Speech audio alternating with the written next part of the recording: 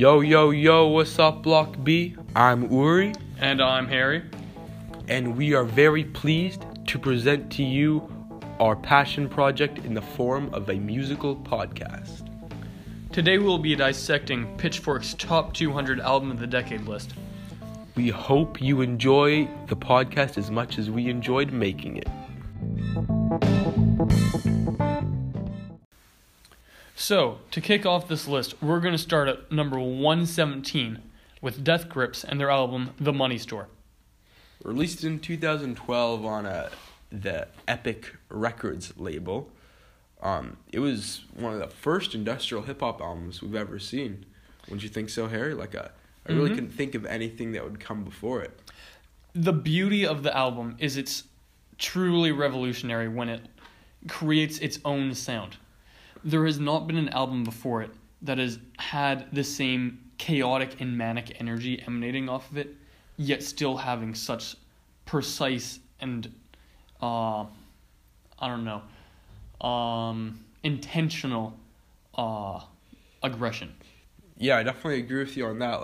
I'll describe it, especially when we look at the lyricism, it's definitely poetic when you look at the lyrics without their music, yet a little bit twisted, especially when you mix it with the production, which is very heavy, very aggressive, and all of the backing tracks are done with live, real-time instrumentation by Zach Hill, which is the leading drummer for Death Grips and one of their visionaries, and Andy Morin, which is their keyboardist and all-around producer, and MC Ride just complements this aggressive production with just chilling lyrics and overall just an energy-packed listen.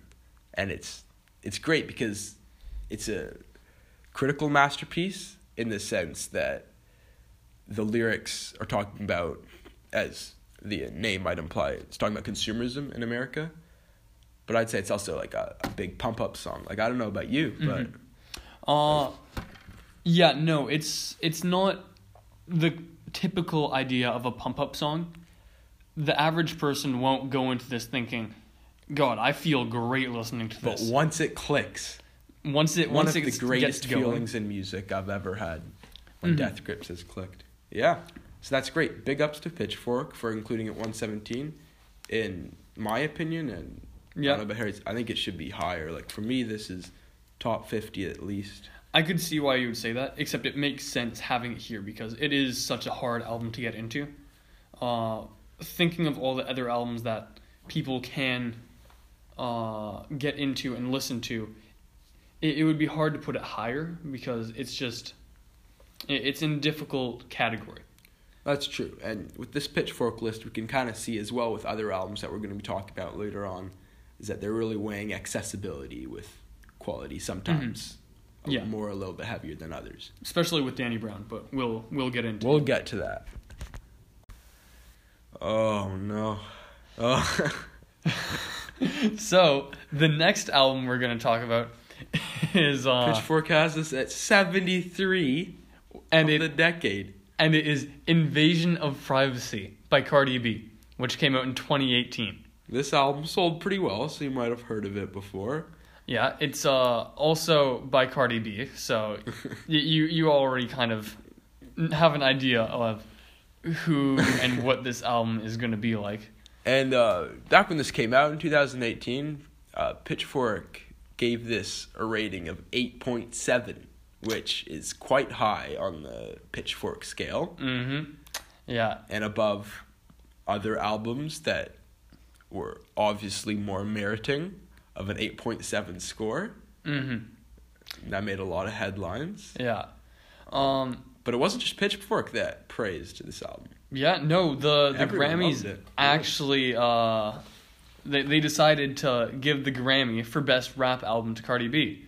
Surprisingly beating out Mac Miller with Swimming, which is just an amazing album. Last album before he died. It is flawed, and I will say that, but overall, I think it's safe to say it's a lot better critically than Invasion of Privacy. And so is the other frontrunner that was nominated for Rap Album of the Year, Daytona by Pusha T. Mm-hmm. Yeah, no, that one... Masterclass in gangster rap. It was such a raw album, but we shouldn't really devolve into talking about that. Yeah, it just shows you actually a lot about the album Invasion of Privacy, that when we're supposed to be talking about the album, we're talking about other albums. Yeah, it's... Because...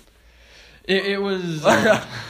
it's just crass pop rap with no substance at all, actually. It really makes you question, does Cardi B really have a soul when it comes to making music? Yeah. And, like, I'm not gonna lie, I first heard I Like It, and I thought that was a pretty bumpin' track. Mm-hmm. I wouldn't say I liked it. But it was bumpin'. Mm-hmm. It was bumpin'. Yeah. The one thing that I will say about this album, that what it did well, was it gave a new approach to females within the rap game.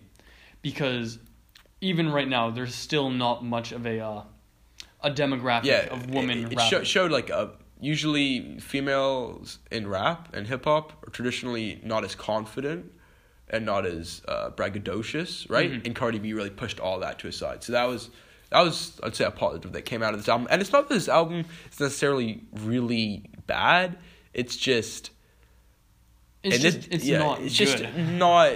extremely mediocre album with a couple highs and a lot of lows, and it just pains me most when people praise albums like these. Like, This gets a no from me, Pitchfork. Sorry, Mr. Pitchfork. I get a no. Okay, so up next, a bit of a change of pace here. The 68 spot is an album by Flying Lotus called Cosmogramma, released in 2010, so the start of the decade. Mm-hmm.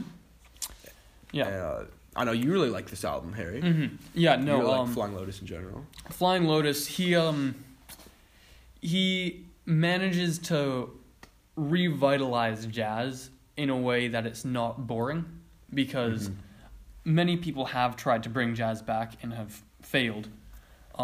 Except I would say Flying Lotus has managed to keep the spirit alive, except still have it as its own identity, and not just be able to, like, throw it into the grand scheme of jazz, because it has many aspects of modern music, such as hip-hop or trap at sometimes, and even having rappers come on at some points to accompany him. Yeah, I think that's one of the reasons why we put this album and Flying Lotus on the list, because, I mean, you look at it from maybe 1975 to like late 2000s, right up until Cosmogramma came out, and avant-garde jazz, like real innovative jazz as a genre, was pretty much dead, unfortunately. Like, its heyday had gone, but here comes Flying Lotus, a previously unknown artist out of Los Angeles, and he just gives something we never heard it before. Mm-hmm. It was a fresh take on such an old and rudimentary genre. And he really kind of started, well, he's still one of the leading jazz revivalists of the 21st century, along with Kamasi Washington. Yeah. Or and Thundercat. Thundercat as well. All from the Los Angeles area, which is interesting to note. Mm-hmm. But yeah, I think, especially when most people look at an instrumental or mostly instrumental album, like Cosmogramma is, it takes a different approach to listen to an album like that and to kind of critically review it. Mm-hmm. Because it's not like you can look at the lyrics, because there are none. Or not none, but and not so much. If we're looking for, like, emotional depth or specific inclusion by the artist, we really need to look into the sounds and the different instruments, because this is what really makes up the music. And I did a bit of research. Obviously, I didn't just hear this first time, but obviously this album is live sampling and instrumentation, which is pretty rare for a hip-hop fusion of any sort, and that takes a lot of skill. And one of the things that someone remarked was that he put an ode to his great aunt, Alice Coltrane. Yes, Flying Lotus is a member of the Coltrane family, and he put an ode to Alice Coltrane with an electric jazz harp in some of the interludes sprinkled throughout the album. I think that's a really cool personal touch, because calling back to his roots, and it's calling back to jazz's roots as a whole.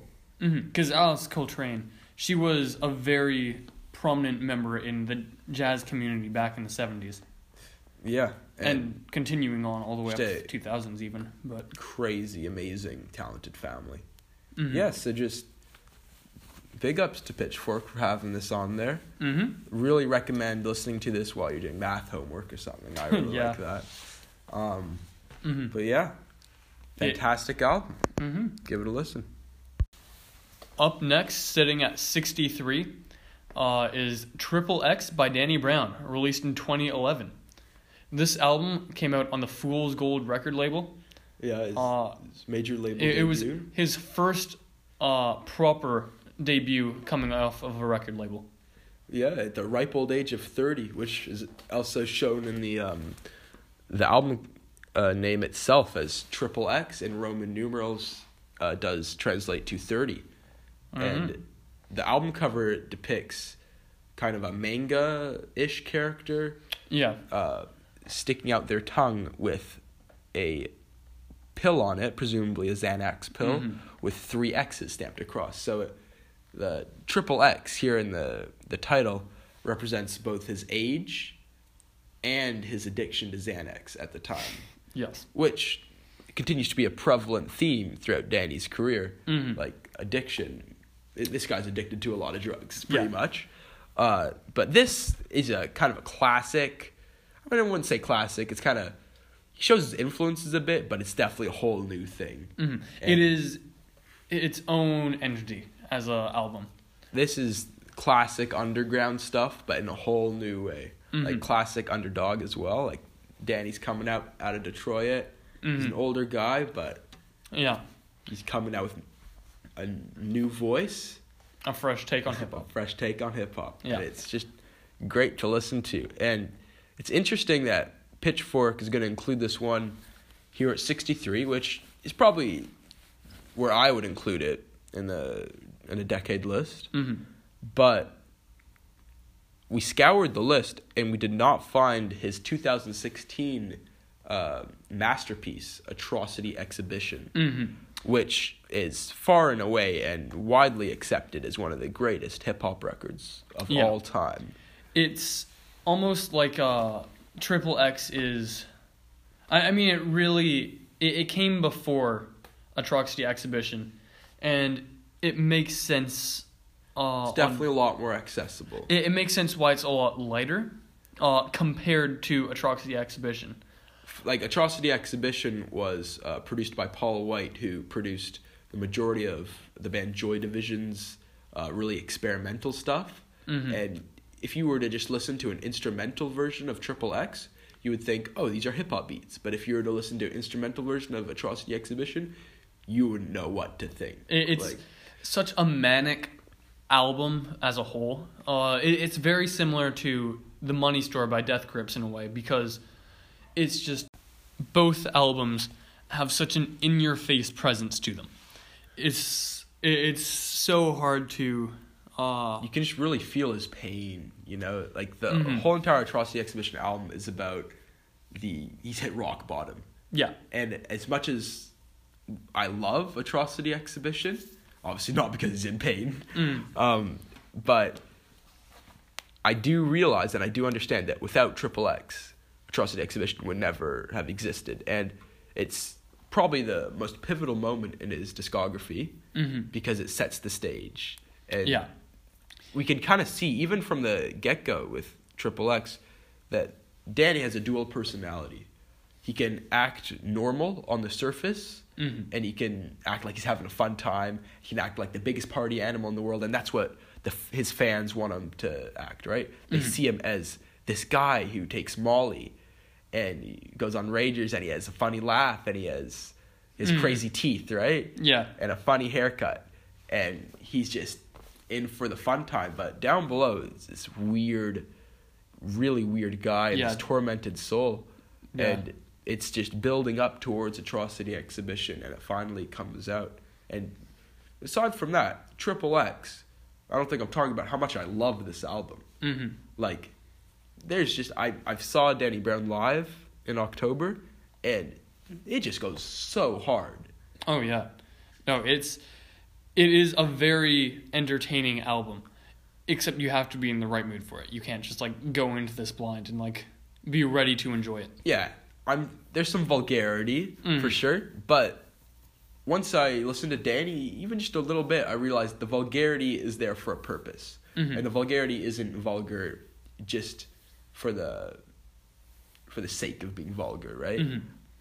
It's there because this is his life and he lives it. Mm-hmm. He is living true to what he's putting out. Yeah, it feels like this is Detroit. Yeah, no, this is addiction. This is Triple X. Yeah. Finally, as we're beginning to wrap this podcast up, and this list revision up, the impulse is to scroll down to the top 10, to the top 5 albums, and we see some really recognizable and big names in this top 5. For example, like we have Beyonce. Mm-hmm. We have Kendrick Lamar, Kanye, Solange, and we have Frank Ocean. And the 2 albums that we really want to profile here is the album that Pitchfork says the best album of the last 10 years, which would be Blonde by Frank Ocean, released in 2016. Mm-hmm. And we also want to profile what Pitchfork thinks is the 4th best album of the decade, which is To Pimp a Butterfly by Kendrick Lamar, released in 2015. Yeah. Many people would say that these 2 albums would go, at the top of the list, which they are, because they are just so groundbreaking in their own ways. To Pimp a Butterfly was such a... You recently listened to it for the first time through. I listened to it for the first time the whole way through only like 2 months ago, and having it as a whole album, not just single songs, in the context of one whole piece, changed my perspective on it. It really ties it all together through poetry, which they slowly build throughout the entire album. A spoken word poem that Kendrick wrote on a 2014 visit to South Africa, which is pretty cool. And how it slowly builds up bar by bar throughout the entire album. And it's all a metaphor for the caterpillar, which is the African American, and breaking out of its except supposed ugly shape. And it has that, except it also has the true beauty behind it is it can be interpreted in many ways, because you can also see it as the change between right and wrong and what certain people will do at certain times. A lot of the album is talking about moral choices and doing the right thing, except also accepting that you won't always do the right thing. Because making the correct moral decision is getting increasingly hard for African American people in America, especially in Compton, where Kendrick currently lives and he grew up there. And I just think kind of getting off a little bit, but that just shows you how great of an album this is. Personally, I think it's top 3 albums of all time, all genres, and I would strongly argue for it over Blonde. I believe I would argue over it too, because even though Blonde was also such a great album, extremely emotional and heartfelt, it just didn't have... Doesn't have the same scope. You know? Yeah, it didn't... The songs on it were all great, except as an album as a whole, it does not necessarily tie in as well as To Pimp a Butterfly. And it just goes to show that me and Harry's criteria is similar, and that we can view music critically the same way, and we can agree on points and disagree on others and understand why the other disagrees. But here's, in my opinion, where the point that music cannot be purely objective anymore, because I know many people that could make a perfectly good argument for Blonde over To Pimp a Butterfly, because they have different sets of criteria, and there's so much room for interpretation in music, and that's what I love about music. Yeah, no, it's truly a form of art, which is just left up to anyone to decide what is good and what is not. Which is great, because it speaks to each and every human soul in a unique way, which I think is amazing, and not many things in this world can really do that. Yeah, nothing has that much scope as there's not many other mediums that have the same kind of scope as music does, and how it can affect people in different ways. And music has definitely changed me as a person and made me who I am today. I'm sure you can say the same about yourself, and it's just a great thing to be passionate about. It's something that you could connect with everyone and discuss with everyone. And my message to you, our listeners, is to really see how far you can push the boundaries of connection through this art form, and maybe listen to the 5-6 albums that we talked about today and form your own opinions and question yourself, why do I think these opinions are important, and why are they necessary? Yeah. And it really helps you find who you are as a person and how you think, and also how you interpret the world. Yeah. Which is a great thing in my opinion. So get out there. Yeah. Listen to that music. And we'll see you next time. Peace. Peace.